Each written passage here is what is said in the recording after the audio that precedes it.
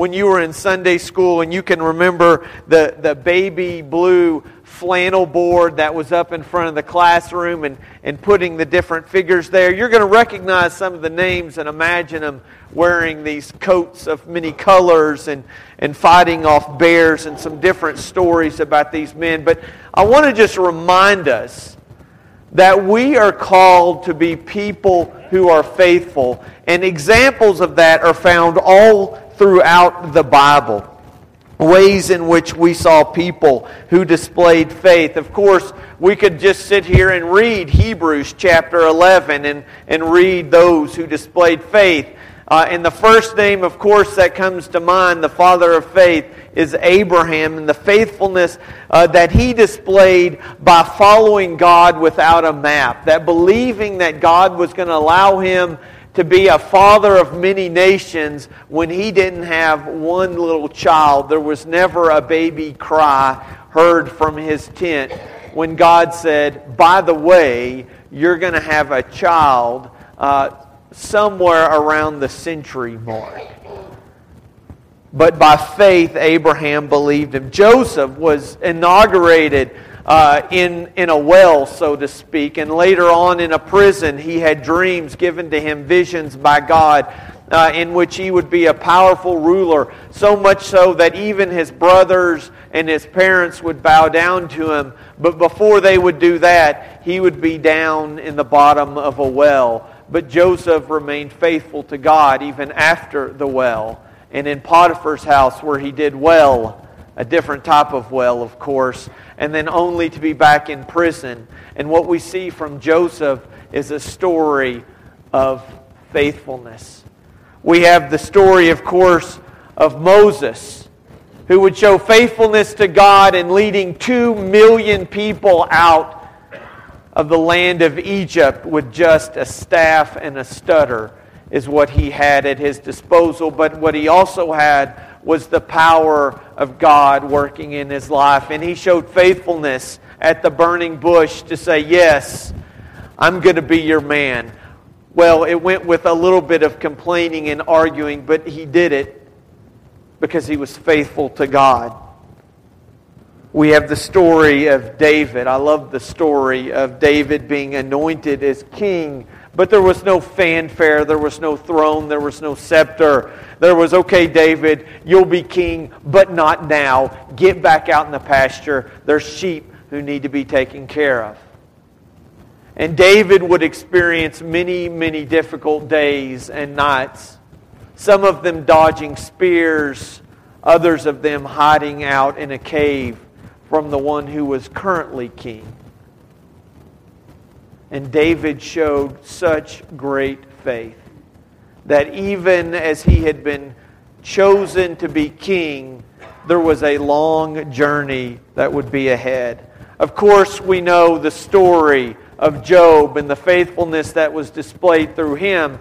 I think it's important that we know that even though that Job had questioned God, he didn't understand, he still showed faithfulness to God. And Job was a victory for God. Because Satan didn't think that he could handle that. He said, you know what? It's easy to follow God. It's easy to worship God when everything's going your way. Well, faithfulness really enters into the picture when things turn the wrong direction and they don't really go the way you want them to. You know, it's easy to say that we're a faithful people. It's easy to say that we're faithful because we live in a land and where we're free to exercise our right to worship.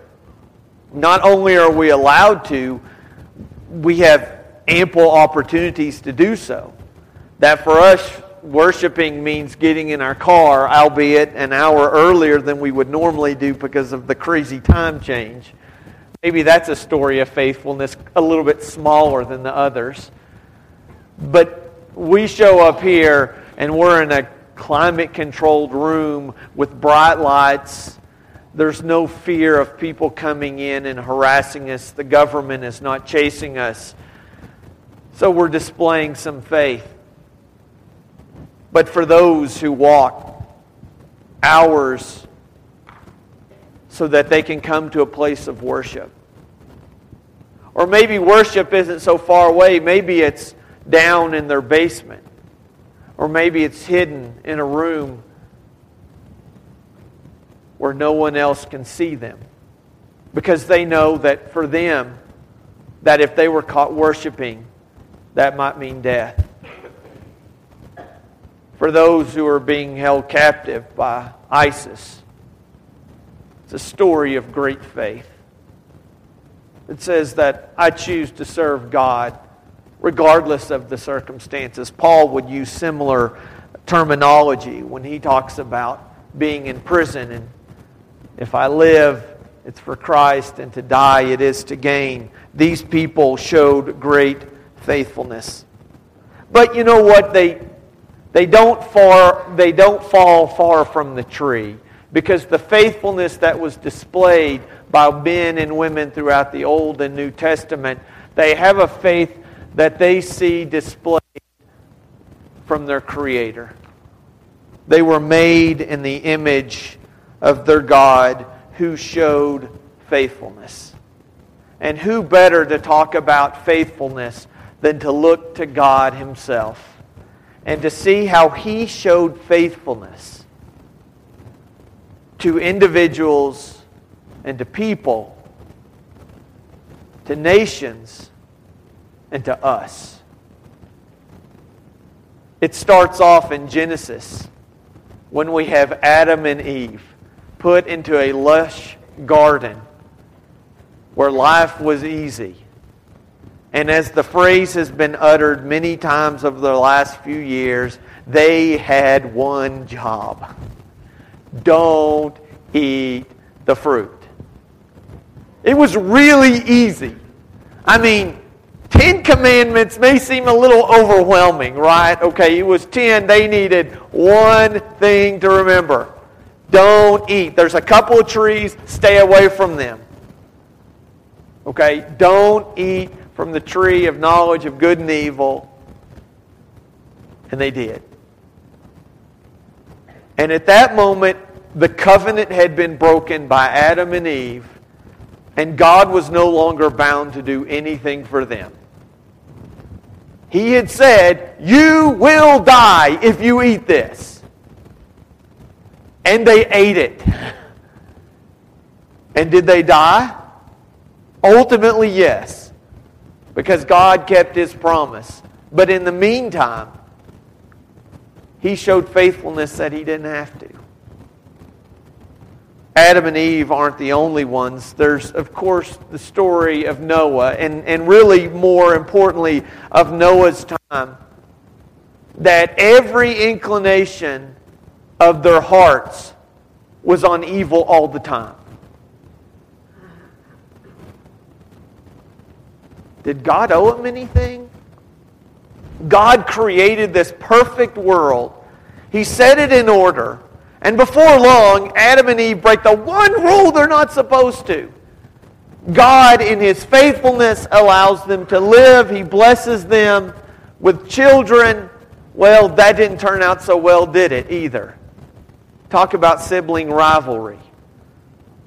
God continues to show faithfulness up until the time of Noah, and God looks down on the creation that He had made, and He saw that they were focused on evil and wickedness.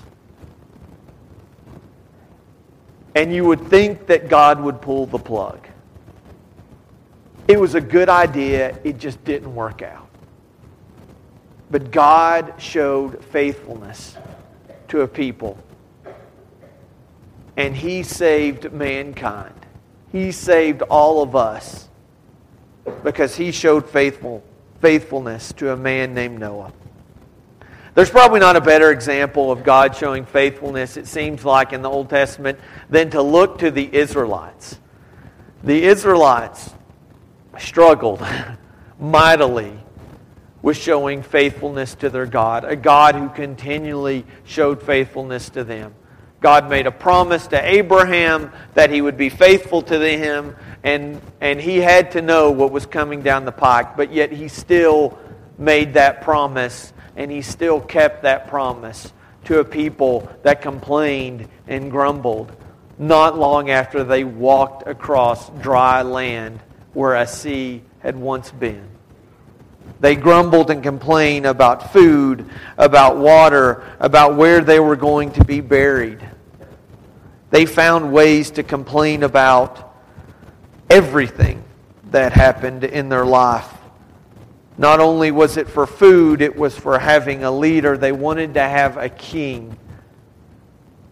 They basically said, God, you're not good enough. We want a king. And God was faithful. They were disobedient to God, to their kings, and God was still faithful. They turned their backs on God. God sent them off into captivity. They realized that captivity wasn't really as nice as they thought it would be. They came back to God, and God, for the millionth time, said, you are my people, and I loved you, and I still love you, and I'm going to be faithful. Faithfulness, as we see over and over again, is not about getting what you want or the happy times. It's about following God and being faithful even when things don't work out just the way that we want them to. The greatest example, New Testament and Old Testament combined, of course, Jesus. We've lost count at this point of how many times collectively humans had disobeyed God. There is no number that we could come up with that would somehow quantify how badly we messed up. All the way back to Noah, every inclination of their hearts was on evil all the time. And that continued over and over and over again. And God, over and over and over again, says, I love you and I forgive you and I will send my Son for you. Because I love you, because I am faithful. Now, I don't know about you, but when I think about all the sins in my life, I can't count them. But God, in His faithfulness, chose to send His Son for all of my sins and all of your sins and all of the world's sins. That's a whole lot of sin. And He could have said, look at all this. There's no way I'm going to do anything for this rotten lot of people who from the very beginning I reached out to them over and over and over again, and they're still sinning. And God chose to be faithful. He did what was hard, what wasn't easy. He did it because He loves us. The song we just sang during communion, I don't know exactly where the punctuation's supposed to go, but I want to change it just a little bit. He loved me so. He loved me so.